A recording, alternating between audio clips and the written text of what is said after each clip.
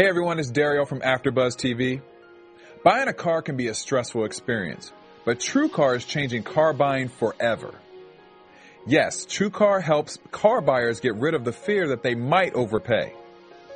You know, last month, over 45,000 cars were sold by the TrueCar Certified Dealer Network, and TrueCar.com users save an average of $3,046 off of MSRP. When you're ready to buy a car, just follow these 3 easy steps.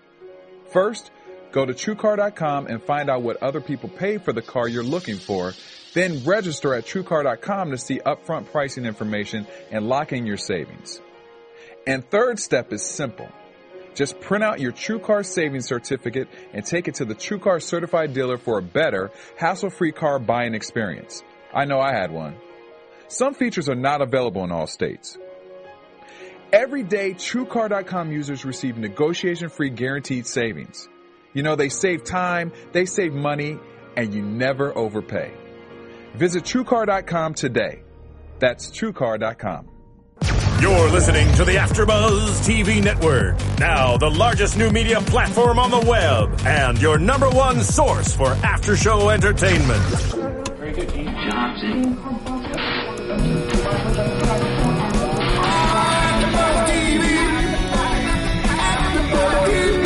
From the AfterBuzz Studios in Los Angeles, California, presented by Maria Menounos and streaming live thanks to Akamai Technologies, this is AfterBuzz TV's Penny Dreadful After Show.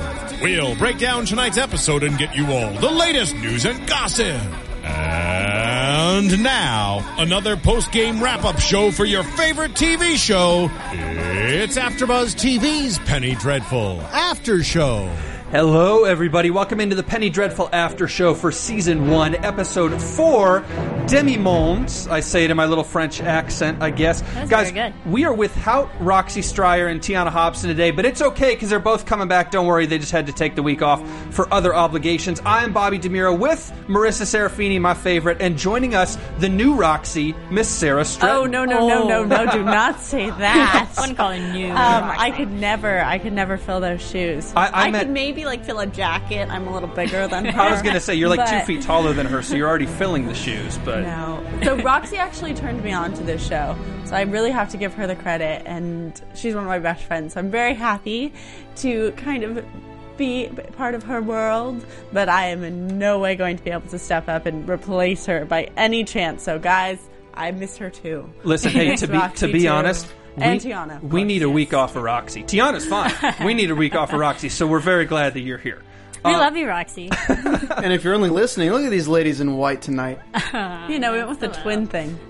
That's true. We had to. You guys do look good. You're also sitting higher in your chairs than I am, which immediately makes me self-conscious, but it's cool, whatever. Let's get going on the show now, guys. We learned a lot today. A lot of character development today. Not as much, creepy and scary and spooky as we've seen in past episodes, but a lot of humanity, a lot of character development on the real side, and a lot of stuff to get to. I want to start with Fenton, though. Let's start kind of maybe with not necessarily the simplest, but maybe one of the shorter character development arcs, and then we'll move to some of these bigger relationships with Ethan and Brona and Dorian and whatever, because Dorian comes back and he's means business in this episode. But starting with Fenton, where do we begin? He's chained up in the basement. He's creepy. He gets sedated by Sir Malcolm Murray and by Dr. Victor Frankenstein. The one thing I notice about Fenton, and the one thing about this story is Ethan, for as bad of a guy as he is, and we will talk about his sins later and all the things he said, Ethan has a huge moral qualm about how they're treating Fenton as kind of an experiment. Anything to that? Is this just Ethan being a good guy? I think that it is. As you said, this is all about character development. And when you're looking at Ethan and you get his juxtaposition to Dorian Gray this episode, I think this plot with him, how he deals with Fenton, is enhancing that. On top of that, I think we're seeing foreshadowing of how this whole, 4 people melting together on this journey is going to develop. And you have to have those riffs in the beginning to see who changes sides. Like right now, I feel like Ethan's kind of on his own little island. He's the one sticking out that's worth him. He's like, oh, I am the moral guy. I'm not willing to quite be as brutal as all of you. But I think that we're going to see some changes of heart. And that's what I think that really Fenton was great for. Because he is that first step into their world and their first, obstacle or project together. And I mean, I feel very bad for Mr. Fenton.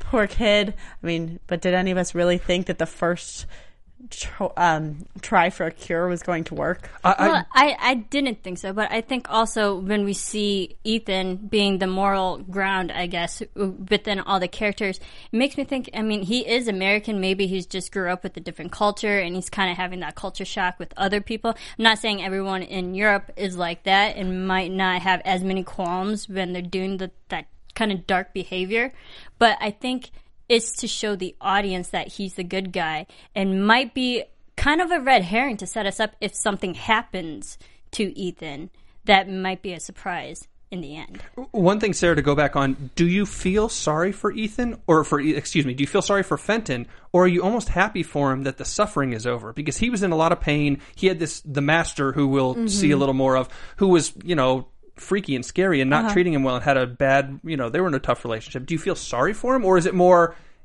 It's one of those things where I think that we all feel sorry for Fenton's circumstances, that that whatever, some young kid somewhere down the line got sucked in this world. Do I feel bad that they were, abusing him and keeping him chained up? No, because what else are you going to do? The moment he gets loose, you're unsafe. Like, I think that I am on the side of Vanessa and everyone where they stood in that, and that they do have to put up that hard front because this is a dark world and you have to be dark to conquer it, I think. Maybe Ethan will be that person who can prove you can be moral and make a change. But I think that what we've really seen is to make a difference, you have to be willing to go there, at least in this show. Yeah, absolutely. And I think because long live Ethan, Fenton, but I think his character gave us enough exposition to understand what's going to go on. He gave us more hints to what we should expect, especially with Vanessa and her character, which we'll get more into. But he did his part, and I actually am glad that his suffering is over. I mean, we feel bad because there's nothing we could really do about it, and he seems like someone who, yes, got sucked into that unfortunate situation, but he did his part. He served, his part. With also great acting chops and some really good makeup. Yeah. Very creepy, too. Yeah, very creepy. And there's a big Ethan and Fenton secret that I want to get to. Before we get to that, though, let's take a quick break. We have a cool piece of news for you guys. Let's run that right now. Hey guys, Maria Menounos here, and I want to share my newest book, The Every Girl's Guide to Diet and Fitness, with you.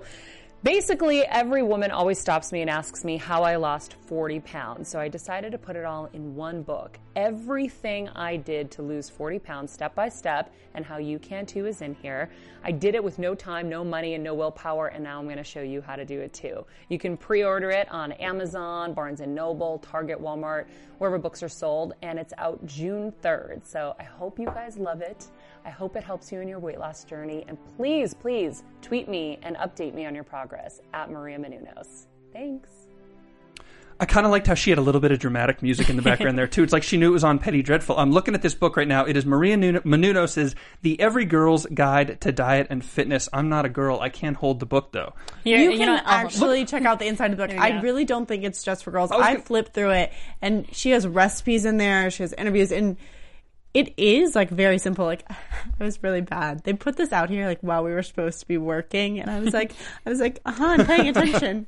Oh yeah. No, look at it. It's a great book. I've read a few chapters of it already, and it's not just for girls, just because girls is on it. It's for everyone. It's everybody's guide to life and diet and health and fitness. It's great, and there's a lot of great tips. You learn more about her and her background and how she grew up and what she does to maintain her amazing life. I like it, and it's not a thin book. There's a lot of information in there. So, hey, if you're interested, don't take Fenton's nutrition plan. Do not eat dead cats. No. Maybe read this book. Don't take Simbeni and Fenton's nutrition plan. All right, and that is out, I believe, June 3rd. June 3rd. Was the date. You can pre-order it now. So let's go back to Fenton. One thing about Fenton and Ethan that I've noticed here. When Fenton goes to get sedated, and they need blood for the transfusion, and Dr. Frankenstein says, hey, Ethan, you're the guy. Give us some blood. And Ethan says, no, that's not a good idea. Two possibilities to me. One, dude's a total werewolf or something like that. Absolutely. B, he's been having sex with Brona. She's got consumption. Maybe he knows that, hey, my blood's no good or whatever it is. He's got some kind of disease. But does everybody think it's the werewolf thing? My first thought went to the werewolf because we've been predicting and throwing our theories out there, especially on the YouTube comments. Thank you guys. But my first thought is something is wrong with his blood, whether he's an animal or because I didn't think disease at all. I just thought something else. I mean, I completely agree. I think there's always been something to... I mean, we got multiple examples in this episode. The wolves, in addition to like this whole blood commentary, also why he was never, sick, why he never really had a big worry about the consumption. I'm not sure if I'm convinced it's a werewolf, but I think it is something like we have that he has super fast reflexes. Now we have that he does have this kind of special sense to him, and that he obviously is either strong or immune or something. I haven't jumped quite on the werewolf bandwagon just because I feel like it's almost too predictable. And then we have so many characters in this where we already kind of know their backgrounds. I mean, most people going into the show are very familiar with Dr. Frankenstein, The Creature, Van Helsing, Dorian Gray. These all have names, so when they add in people that are less familiar, like Vanessa Ives, or I think Ethan could kind of be along that track. Someone that is almost just created for the show. Well, and that's exactly what it is with Ethan. You talk about creative license when you do stories like this, when you do Frankenstein, when you do Van Helsing, you can put your own spin on it, but I think a fan who watches this show is going to expect a certain thing. We talked about that last week with what you expect and what you know. So when you have Frankenstein and Van Helsing and all these, characters that everybody knows, when you create somebody like Ethan who comes out of the blue and nobody knows him, that's where you really take your creative license. So we got to play Frankenstein straight, we got to play Caliban straight, but Ethan's a total wild card. So whether it's a werewolf or something else, he's the one it's impossible for us to predict because anything could happen because he's their freedom to be able to do whatever they want when they have to tell Frankenstein's story almost to the book. Yeah, exactly. Yes, exactly. And and my personal opinion is if he is a werewolf, why is he so reliant on guns? Like, wouldn't we have seen there's some inclination more of that or more wolf-like behavior? Because to me, it's like, if you're a wolf, if you're a werewolf, I feel like you'd be just like a really skilled, like, hand combat guy. And he obviously is that, but his number one weapon is guns. So I think that maybe there's something a little more. Or at least I'm kind of hoping. Is he hairy enough to be a werewolf? We don't know yet. I'm going to go with yes. Should have gotten like Zach Galifianakis to play this. Before we get to Ethan, though, let's do one more thing on Fenton, and then we'll move on to Ethan and Brona, which is one of the big stories. But Fenton gets loose. He kind of chews off his wrists and chews away those shackles or whatever, and he gets loose. And we see his master in Vanessa's room. They're looking for Vanessa. Before we talk about Vanessa's relationship, Fenton dies. He's put out of his misery. Victor Frankenstein, not a physical fighter, huh? Doesn't seem like it. And honestly, I think it was also an ode to his physique as well. He's a small, skinny guy. And it doesn't seem like he's the muscle. He's more the brains of the operation.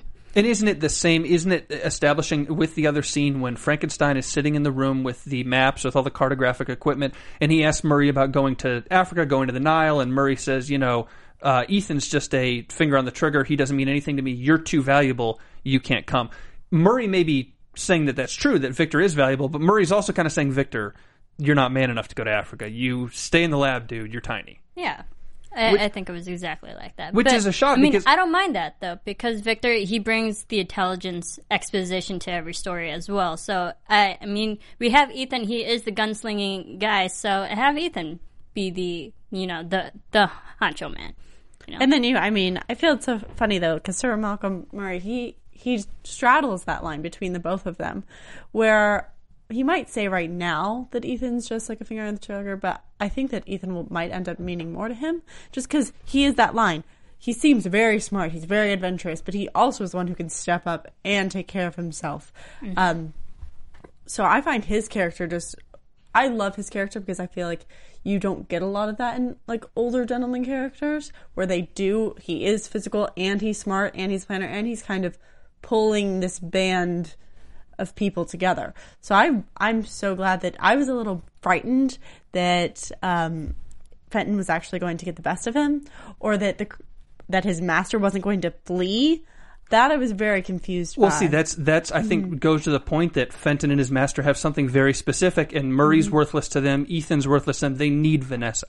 I mean, they say it, obviously, but it's so valuable to need Vanessa that they're willing to not kill everybody or do whatever, and they'll go get her in another way. Yeah, but it also points the finger that who is controlling this operation, because they mentioned Mina, and you saw the master come, but the master didn't.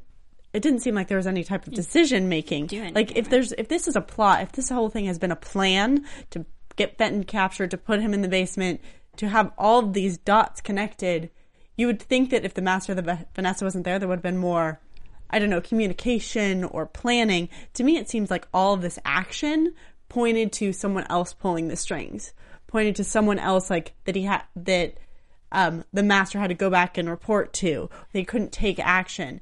To me, that's what this was all saying, that everything was so fast paced and so like, she's not here, she's not there. There was no actual like communication.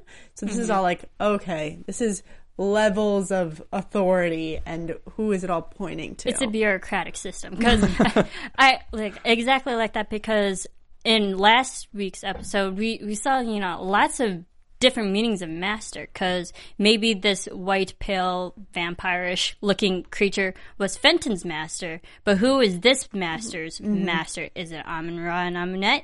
Maybe, because we're seeing like different masters. So which one is the ultimate person that's controlling everything? And who is the master's next slave or the next minion? Because Fenton's gone, so what's the next tactic for them to try to get to Vanessa? Of course. But we'll see about that. Anything else on Fenton, or shall we move on to Ethan and Brona? I mean, just before like we move on to like coupling them down, while we're talking about them as a group, what I find so interesting is that the four of them start off this episode with a huge conversation about looking each other in the eye and being like, tell me basically from your soul that we're, you know, going to be partners. And then the entire episode is just about like how many secrets they can keep from each other. Yeah. And then, you know, the honesty, you have Dr. Frankenstein in the middle shutting doors with Van Helsing. You have him seeing the monster. You have everyone having all these secrets when they start this episode with, let's be fealty only to each other. And I'm like, well, that worked for a grand total of 2 seconds. Well, and it's also because all these guys, personally, they have their own secrets going, their secret lives going on. And then when they're forced together on this mission, they're going to want to try to keep those secrets apart from each other, which is might be prohibiting them working well and really cohesion, you know, like really working and blending together. So all these guys individually, they all have secrets. Well, speaking of secrets, we start to learn a lot of them about Ethan when he goes with Brona and they're hanging out in bed and then he tells her he's going to have a night on town. We learn a little bit about Brona, which is interesting to us, of her engagement to the Riveter and how abusive that was and how awful that was, and then really how she started and became a prostitute because of that. And then Ethan turns around and says to her, quote, "There are such sins on my back, it would kill me to turn around." What sins are those? Not to get into predictions yet, obviously, but Ethan, we have been hinting that he's a bad dude. There's problems in America, and he comes out and says it without saying it, that something awful has happened or he has done, and he's persona non grata somewhere. Scary guy, huh? Not what he says. It's funny because you say scary, and I wouldn't say scary. I always feel pity or something. Really? It seems like there's a lot been forced on his past, where I think that there's a reason he's running, in a way, turned his back on it. And as I said, we have so many hints today. We have him talking to the wolves. We have the fact that his favorite pictures were of animals and the sun on the wall, and that they weren't primitive, but truthful. And I just feel like he does have such a heart and such an awareness of what he's gone through with, like, there's regret, there's sorrow there. So it makes me feel for him instead of against him. Interesting. I see him differently. I see him almost as a predator in a weird way. Not just the wolf metaphor, werewolf, whatever, but just in kind of a predatory way, and not overly aggressive as a predator, like, you know, Dorian Gray would be like coming on to a woman aggressive, something like that. I mean more along the lines of just very cunning, very shrewd, knows when to play his cards, knows when to hold them, and then, you know, lets out just enough for the audience to learn, like, oh, he's a bad dude, or oh, something happened in America, or whatever it is. And he almost gets to that point, like when he's down in that, dog versus rat betting situation that was ridiculous. Almost gets to the point where he's going to go over the top. Then he does because he has to beat up those guys, but he just kind of keeps him tight enough that you don't quite know what he's doing. And that, to me, is the scariest thing. He could blow at any minute, but he's got such control over it. He knows when he wants to blow. It's not going to be, undone. See, I disagree. I just feel like he does have this power to be the aggressor, to be a warrior, to be animalistic. But I feel like he was put in a position where he almost did bad things. Like, you saw him really viscerally react to the little terrier killing all the rats. Yeah. But I think part of that, well, at least to me, was like the control of the situation, all the people jeering, all of the pressure that they put this dog and these things in this fighting circumstance. Like, I think that almost Ethan was put so that he killed people, like used as a tool, that he was like the gun for someone else. And so I think that that's where he's been this pawn, and he's realized that he's committed all these sins or grievances or horrors. I mean, I don't know, maybe it was himself, but I'm sure we'll find out soon. Oh, we'll definitely find out. Maybe more pertinent to his relationships and what we learned what else we learned today with Brona. Are he and Brona done for good? I don't think so. Is Brona done for good? I think the interesting thing is how now we see this budding relationship with Ethan and Brona, but now Brona's telling an intimate, personal story of her life. So she herself is getting attached to Ethan because Ethan didn't ask anything. She's the one willing to discuss her life. So I think this relationship is definitely still building, despite that one probably short breakup that she's calling it off. But going back to the whole prostitution, how she got into that, and now I feel like why she wants to sleep with people because guys pay her, which gives her that self-worth. So that's why she keeps sleeping with other people, and then trying to get that from Ethan again, because Ethan's really just loving her, like making love, not really doing it out of a bad way, just in not prostituting way. So it shows that Brona really does care, and to probably break it off, she's like, okay, I'm going to keep you away in a distance. You're still going to have to pay like everybody else, to put that barrier up between her and Ethan. She's just got commitment issues, and she doesn't want to look vulnerable. It's the same old story. Happens to tons of men and women. This is just another universal thing with, a twist of consumption and all this stuff that's going on. Okay, I agree with that. I think we'll see her again, too. We're not done with her. But the interesting relationship issue with her, too, is all this started, the breakup started, she stormed out because of the appearance of Dorian Gray. And she said it was on Vanessa. I don't know if you guys feel differently. I don't think Vanessa was the cause of this. I think Vanessa was a very easy excuse for Brona to say, you go back to your lady friend Vanessa talking about your weird stuff. I'm out of here. It was really Dorian Gray. Of course. Oh, yeah. Definitely Dorian 100%. Gray. So does she have... So why would Dorian Gray? If he was a client, if she was hired, who cares? She can move on from that. She's experienced. She's a veteran at doing this. Is there something more with Dorian Gray? I mean, for me, I think that there was... I don't know how... I know we've established that Brona was a prostitute. We don't... And she says at the end of this, like, you can pay me like anyone else does. But there was also some resistance when she slept with Dorian Gray, where before she slept with him, she was like, oh, we have to stop because of, the consumption. So I think that there is like a mix of emotions for her with him. She thought someone really connected with her. She thought someone thought she was beautiful. But there is also probably a shame in that, it was photographed, it was raunchy, it was all of these things. And she did them while developing this relationship with Ethan. I think it's a very complicated situation. Yeah, and I also thought, putting all of them together now, we have that, love square going on that we called last week. Oh, excuse me, we did not call it. Who called it? I think both of us called it. But you definitely called it. I definitely called it. But did it end up the way you thought? No. It's not done yet, though. But we definitely saw jealousy within Brona, which also goes to show that she really might have actual real feelings for Ethan. Therefore, she felt hurt because someone else came into the picture. You mean you're talking about Dorian? Dorian came into the picture knowing Dorian and Ethan now knowing each other. She's might see, more competition. Listen, kids. Someone over her. Kids, this is why you don't send naked selfies to people because there's photographic evidence. This is the same thing happened in the 1800s right now. Brona, Dorian, photographic evidence. Remember that guy there was taking photographs? Yep. Those can't get back to Ethan. And I believe since Ethan's hanging out at Dorian's place with all those portraits and all that art, wouldn't those photographs probably be somewhere there too? I just thought it was very ironic that they toasted to Vanessa instead of to Brona. Because I was like, that's what you have in common? Are you sure? Let's rethink things.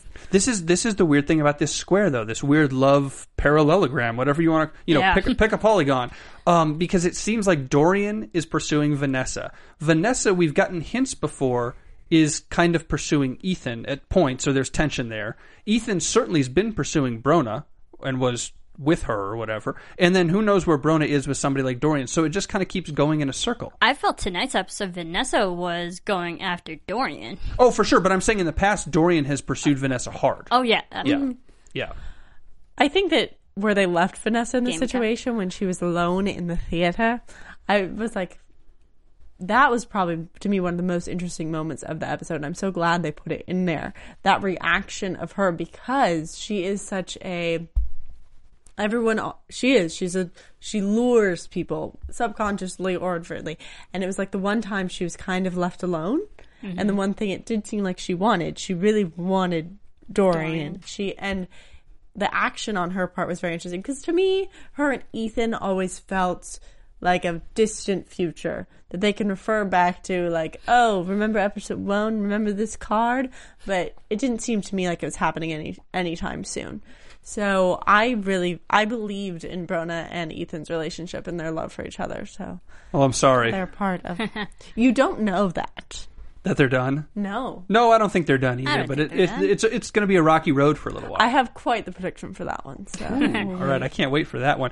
But let's get to maybe the biggest point of the show, the very end, when Ethan and Dorian have a little Brokeback Mountain moment, I guess. That's the most important part to the show to you? You didn't like the play? Well, the play was important to me. I mean, we'll talk about the play in a second, but before that, I want to get to this, because this idea of the absinthe and all of the imagery that we see leading up to it, when Wagner gets put on, when Dorian starts playing Wagner, and all that imagery leading up to the kiss and the little hookup, to put it in a really, stupid modern-day phrase. What do you make of all this imagery? What was the significance of all this stuff? What's going through Ethan's mind when we see all this? Are you talking... Obviously chaos. All the very quick shots, everything that's happened that night. I mean, is he regretting what's happened? Is he overwhelmed with what's happened? Was the absinthe taking hold and he sort of blacked out? I mean, where is he? I feel like I've seen this shot sequence really reminded me of the same use of absinthe in Moulin Rouge. Yes. Where they use that effect as, to me, it is the racing of the mind. It is what's going on in his heart and all the struggles. And being that they have all this imagery, which to me, showed the doubt that he has in the positions he's put himself, is why he led to this rash decision. I don't think his heart is anywhere near Dorian Gray. I think that all the imagery showed the overcoming of emotion and some need for release, and Dorian was there. And to me, it almost felt like a trap that Dorian set. Yeah, and maybe I feel like, because even before they took the absence, Dorian was talking about the different scents that things lead off, and I'm like, I was kind of going, if Ethan is this animalistic kind of person, maybe he's getting attracted to Dorian's scent, and the absence is just enhancing that, therefore, the hookup in the end. So I'm thinking maybe that came into play if Ethan is this animalistic character. Just going... Then that might be a slight prediction. But it's definitely showing the chaos that's going on within Ethan, that he can't handle it and he needs, again, that release. Completely. He needed a rebound from Brona. It's as simple as that. No, I agree with what you're saying about manipulating him, or it's a trap set by Dorian, because Dorian knew what happened with Brona. Even if he may not have known the specifics, he knew that she stormed out, and when he came out, she was gone and Ethan was standing there at the play. So he knew that something happened to make Brona storm out in the middle of the theater. So Dorian may have thought, hey, this is my shot. And if there's any knowledge base that Dorian has, it's this. It's understanding when people want to be, in a way, taken over or are in a vulnerable position, that is his skill. That is what he knows. And I think that he can get a read so quickly on when people are emotionally conflicted and when he can like kind of bend them to do what he wants, that I completely think he had knowledge of what was going to happen. To me, Dorian had complete control over this situation. Like, I'd be surprised if the absinthe even had an effect on him. Yeah, he can definitely read people, and especially, and if he's trying to build maybe this relationship with Vanessa, but still having that control over Ethan, where do you think it's going to go? Well, it's also that search. I think that when you position Ethan and Dorian against each other through the whole episode, Ethan has this hard exterior, but he shows so much feeling. That's what we were just getting in every scene. He was opening up with Brona, then he got in the fight after kind of falling apart with the dogs, and then he's just constantly, he presents this hard exterior of this American, but there's so much feeling going on. And then you have Dorian, who just talks about craving that feeling. So it's like they're almost like two halves of a whole. So I kind of understood this union of a sort at the end, because Ethan has like the insides of what Dorian's searching for. Like, he wants to have those emotional connections, or at least he feigns that he wants the emotional connections. I find it interesting how Dorian might be attracted to Ethan as well, because we see all the portraits of women on his walls, but then he's having this relationship with Ethan. So where do you think Dorian's going with that? Because it seems like Dorian has a fascination for interesting women, one, and or women that are dying creatures, because he was talking about Tristan and Isolde story, and as we know, the end of that. So just like these dying women in his life, he might be attracted to as well. To me, it's a checklist. It's like a bucket list type of thing. It's the bucket list of sins or who he can be with. And if you looked at like the imagery of him on the couch after you get that big aerial shot in the beginning, you get everything going on. He's watching other people. He's watching girls on girls. He's watching girls on guys. He has a guy on his left. He has a girl below. And with the portraits, yeah, they're 90% women. But I think for me, when I was glancing at it, I could see ever so often a male. So I think that it's like a treasure hunt. It's just... I think with Dorian, too, obviously one of the things they're trying to establish about him is he's very empty on the inside. He's very pleasure-driven. He's very hedonistic. And one of the things he says tonight to Ethan, actually, once you get used to something, why bother? It's just repetition. He was talking about betting on the dog, betting on how many rats were going to get killed. But that idea of, like, once you get used to something, why bother? It's just repetition. Think about that with, like, anything you do in life.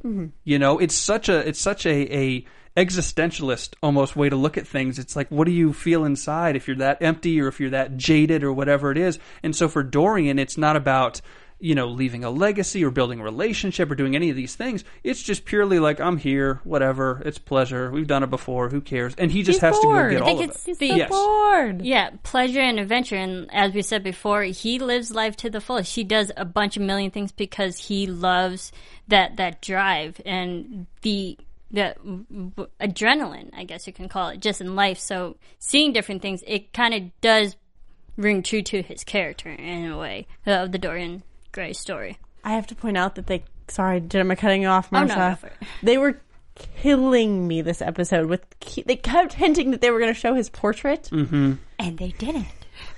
And I fell for it twice. In the very beginning, they had the shot where it was like he was all the way on the left-hand side, and I was like, oh, it's perfect. It's perfect. They're going to turn. They're going to show it. They're going to show it. And then they like zoomed out. And I was like, hey, come back. And then at the end, they're talking about, oh, what's your favorite portrait? And he's like, oh, it's not in this room. And I was like, go see it. Go.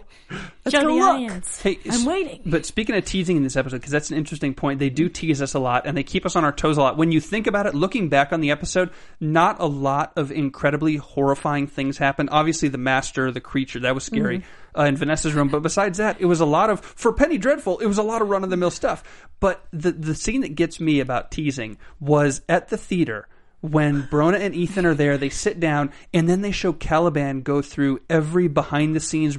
And we were talking about it. We were like, somebody's going to die, like something's going to go wrong. Why is he running so fast? Why are they showing everything? And I want to go back and watch the episode one more time just to appreciate that scene for the artistic value of what it is and what it means to work in the theater behind the scenes. Because the whole time when I saw it the first time, I was like, he's going to screw up, somebody's going to die, something's going to go wrong, something horrible is going to happen. And afterwards, I was like, gee, that's a really beautiful scene. And it totally got ruined because I was scared the whole time. But I think that's also part of the point. Yeah. I think that's something that they're doing so well with that they do. It's not just in like the lines or the character work. It's how they film it that makes you feel the suspense, makes you think something's going to happen. And it's so intentional. You can tell because they'll like make a slight movement with the angle. They let you set it up for that next shot and then they don't give it to you. Yeah. And you're just like, I know what you're doing. I know I want this, and you're just not letting it happen. It's wonderfully That's a testament to the editing as well, and just throwing so many red herrings in the audience's way, because it makes us feel we have no idea what's going on, even though we have this added expectation of these stories that we know and love. But they're really taking it their own turn and twist, and they'll surprise us when they want to. That's the thing. These are the stories, you already know them, but we're going to tell them on our time, not your time. Yeah. Yeah. And I do have to, show that appreciation for people working behind stage in theater. I mean, I used to be one of them, so I know what it's like running around. I was like, I definitely feel for the creature. No, but it's kind of a horrible production. And that's an interesting thing. Well, I don't know for that time, and I think that was like standard fare for that time in England. Yeah, even the name of the play, the transformed. What was it? The transformed creature? Yeah, transformed monster. Yeah, monster. Like that. That was Beauty and it. the Beast. Yeah. And falling in love with the wrong thing. Symbolism of that. You think something was going to happen, that the creature might appear in a way, but nope. She just bled and bled. Yeah, and she bled a lot. He just kept going. That's the one thing about that, though, with the creature, with Caliban, because we don't see him a ton tonight.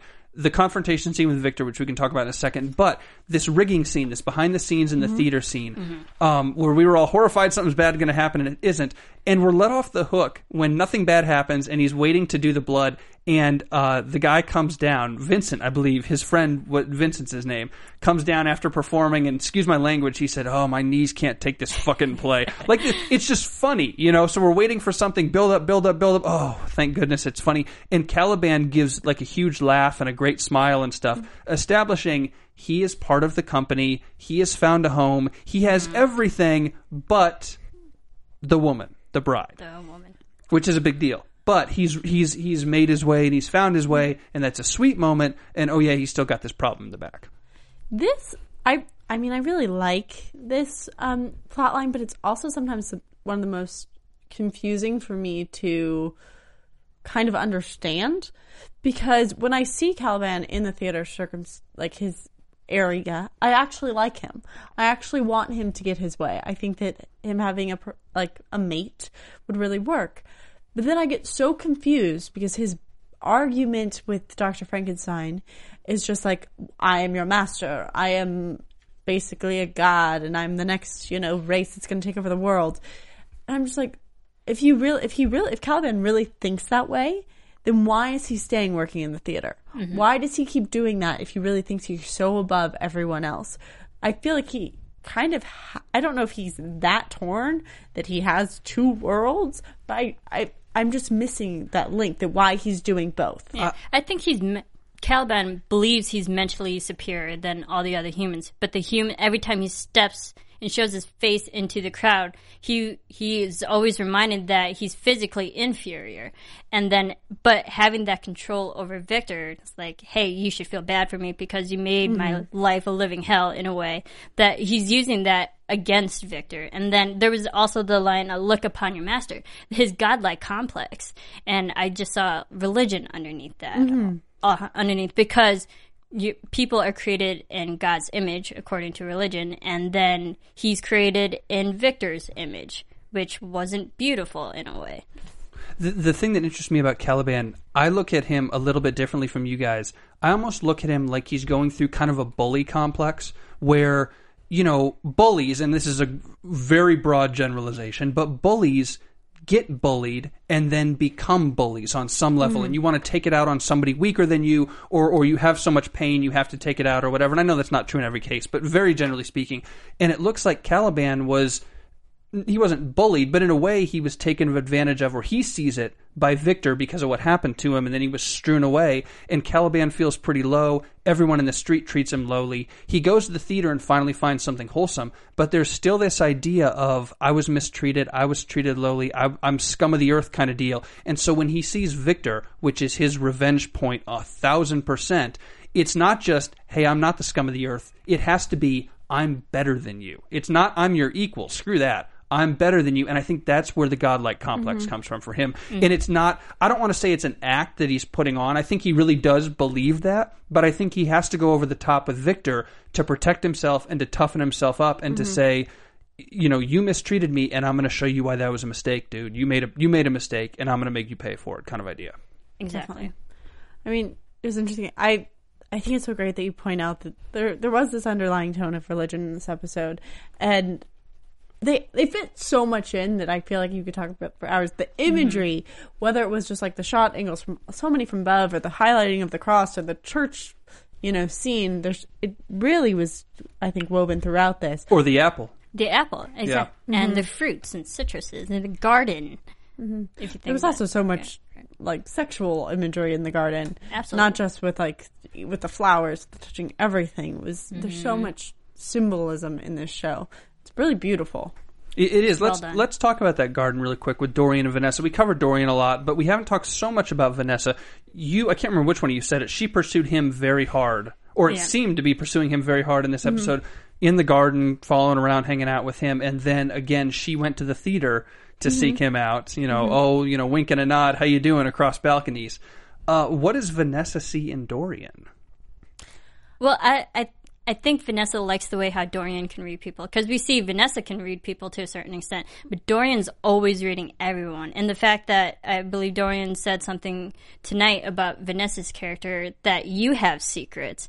And then we see, you know, a couple episodes back where Vanessa knows that everyone else has secrets, but then Dorian actually pointing her out that you have secrets, and the whole symbolism of the nightshade, which was just, I guess, a reference, a metaphor for Vanessa's character, that she's beautiful on the outside, but deadly as well. And I thought that was beautiful, and how well that Dorian just, like, they're so alluring, both of them, and they're really playing off of that. He just heightens her senses so much. I feel like every encounter they have, particularly in this one, it's as if they're just touching and they're not, constantly. What he says to her, what he's showing her, what he's making her smell.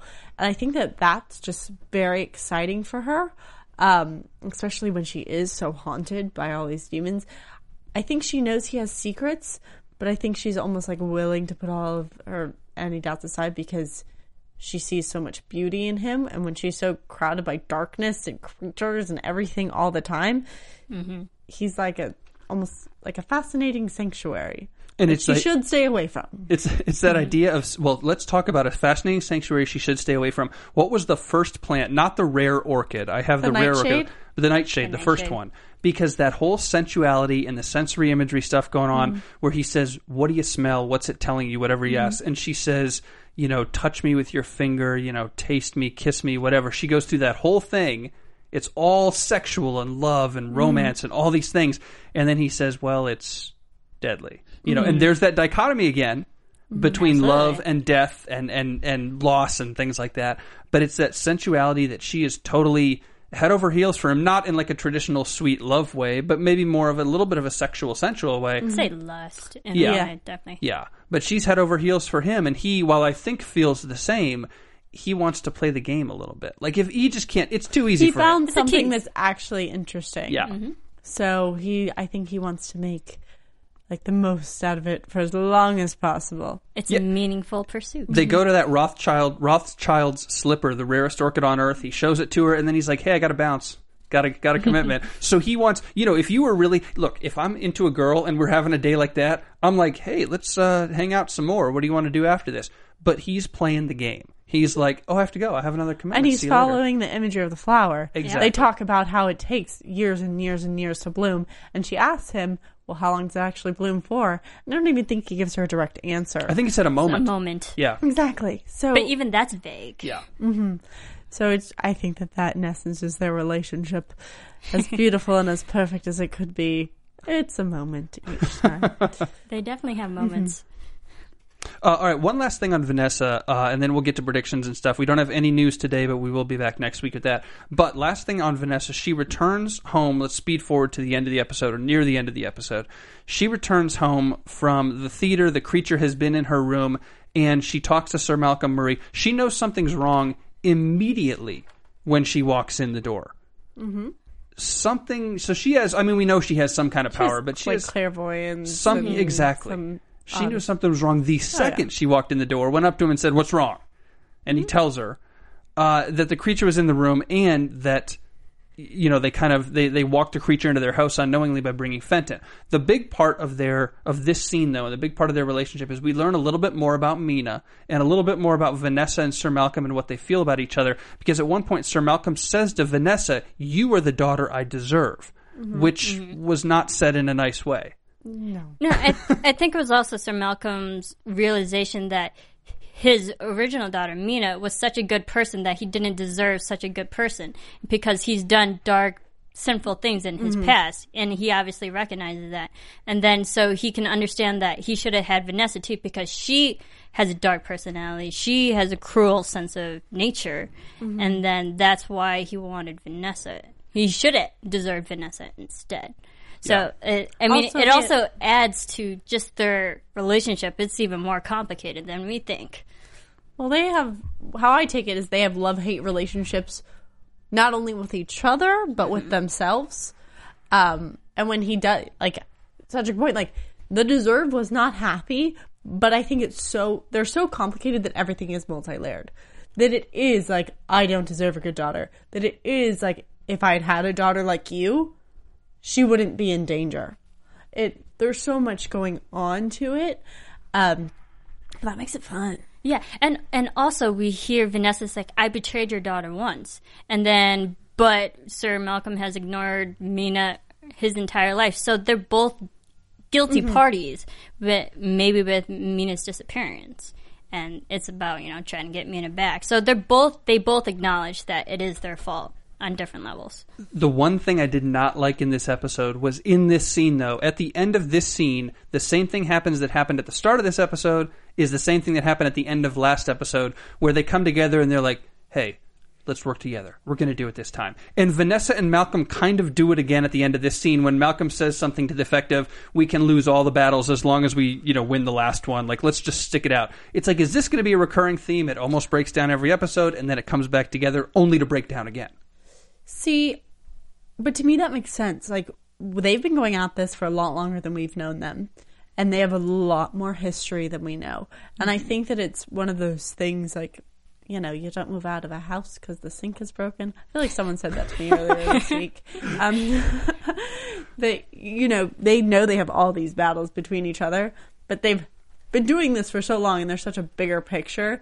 I think eventually, we're going to see a fight that separates them for a little bit. Yeah, they have to work together, though, in order to get what they want, because they have the same objective. They have to work together. Oh, I agree with it. I'm just saying I didn't like how are we going to have to deal with a little mini scene like this every week where they're like, hey, okay, no, forget the fights. We're still together. It's like, we get it. You're together. Let's just move on. I understand that there's tension between the two of them, but this is 2 weeks in a row now, and I know that Ethan and Frankenstein were involved in the first powwow, but we've had 2 powwows in a row now, so I'm like, okay.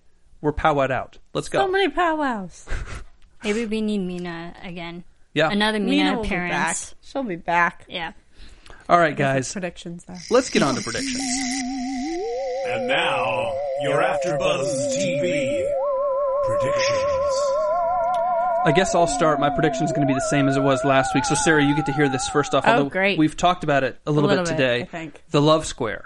I can't believe you tried to take credit for my Love Square. Fine. You got the Love Square. Yes. We could just go back on the YouTube. We could watch the video from last week. You probably did predict it. Love Square. Yeah. But we've got a little Love Square going on. Use your phone as the graphic. Quadrilateral love. Yeah, there's a bunch of quadrilaterals. And we have a singer. We've got a polygon. Here's what it is. Let's get down to the prediction. Ethan, Brona, Dorian, Vanessa. There's all kinds of weird tension between the 4 of them in very different ways. And Sarah, what I predicted last week, and I'm sticking to this week, with these guys have seen this already, is the 4 of them, because there's so much tension, what Vanessa and Sir Malcolm are trying to do will be screwed up because of this tension. Dorian will mess it up, or Ethan is going to mess it up, or a combination of the two, or some force is going to cause that love square and everyone around them to separate at some point. And I don't know what the force will be. I don't mean anything supernatural. I'm talking about emotions. I don't know what the emotion will be or whatever, but we're not done seeing Brona, obviously. And that love square is going to screw something up. All right. I have predictions, but I have kind of two of them, so I'll let you. Okay. I think we're going to find more about Ethan's character because we're getting hints that he's an animalistic type of beast. If he really is, I mean, I just hope it would be a werewolf. Just to, go along the Gothic stories, it would make sense. But, I mean, I wouldn't mind if they threw a completely different story at us. That would be fun, too. So I think because when he was recalling that one area back in Colorado, that tribe, that the only thing he focused on were, like, the animals, the sun. So he's very full of earth and that earthly kind of being. So I think he might be a creature of some sort. And I also think that this so-called master or whatever that we're facing is because it wants Vanessa. I think eventually it's going to get to Vanessa. One real quick thing on the tribe before your predictions. Those Anasazi, if you've never seen the images, it's literally cave dwellings. He describes it pretty well. It's cave dwellings in the side of hills and mountains and stuff. They are writing things on the walls. Where else have cultures written on walls before? Egyptian. Where have we seen hieroglyphics before? Egypt. Like episode 2. Mm-hmm. Interesting. I just realized that, so maybe there's a connection there with hieroglyphics and Ethan. Yeah, maybe. I don't know. Or Ethan might be another beastly creature that we see in Egyptian. Maybe he's not a werewolf, but another creature that we might not be thinking. No, I mean... So I'm going to try and think these concise, and I'm sorry if you guys have already predicted them. I don't know what your predictions were in the past. I'm sure Roxy hasn't. No, Roxy and I have, pretty similar minds. We might be thinking the same thing. True. So I think my prediction is going to screw up your Polygon. Kind of. Uh-oh. Kind of not. Okay. Where I think Brona's coming back. I think Brona's coming back as the bride of... going to be... Dr. Frankenstein's new bride over there. I'll allow and I it. think that we've realized that creatures sometimes have memory triggers. And I think that eventually Ethan will be that memory trigger for her. Maybe someone else in the square will be a trigger for her. Maybe it won't be Ethan. He'll be offended because it's Dorian Gray or something. Who knows? So that's my main one. And then I had another one, but I forgot what it was. That is a good prediction, though. I think that Vanessa Ives, I don't think they're trying to kill her. I think they're trying to kidnap her, and I mean, there's a lot of mother and mentioning earlier. We found out there was putting two people together, so I think it's more of a sexual relationship that some creature or something is looking for. He needs a mate as well. That's the driving force of life, is love, and I think that's why everything's so complicated with Vanessa. Like Amunet needs to possess Vanessa to have sex with Amun-Ra to bring about this blood curse. Yes, or something along those lines. One word, man. That's crazy. E-harmony. I guess it wouldn't happen in the 1890s in London. They don't have internet. Really? I didn't know that. I thought Frankenstein... They have the theater, though. They do have the theater. All right, as we get going, guys, social media links, where can we find you two on Twitter? You can follow me on Twitter at Serafini TV. And hi guys, thanks for having me. I'm Sarah Stratton. You can find me on other AfterBuzz shows like Game of Thrones, or you can find me at Anatomy of a Movie. Anatomy of a Movie. I'm at Bobby DeMuro on Twitter. Thank you guys so much for joining us and for making us number 1. I believe that's 3 weeks in a row. Again. Hopefully this is number 4. Roxy and Tiana will be back very soon, but Sarah's going to sit in with us next week, I believe. Yeah. I think I will be here. Awesome. Can't wait for that. Thank you I'll so much. try and get some notes from Roxy. I'll do some impersonations or something. Just don't start drinking gin. We were alcohol free on this episode. That's it tonight, guys. Thank you for watching Season 1, Episode 4 of Penny Dreadful. Good night. From executive producers Maria Menounos, Kevin Undergaro, Phil Svitek, and the entire AfterBuzz TV staff, we would like to thank you for listening to the AfterBuzz TV network. To watch or listen to other after shows and post comments or questions, be sure to visit AfterBuzzTV.com. I'm Sir Richard Wentworth, and this has been a presentation of AfterBuzz TV. Buzz you later. The views expressed herein are those of the hosts only and do not necessarily reflect the views of AfterBuzz TV or its owners or principals.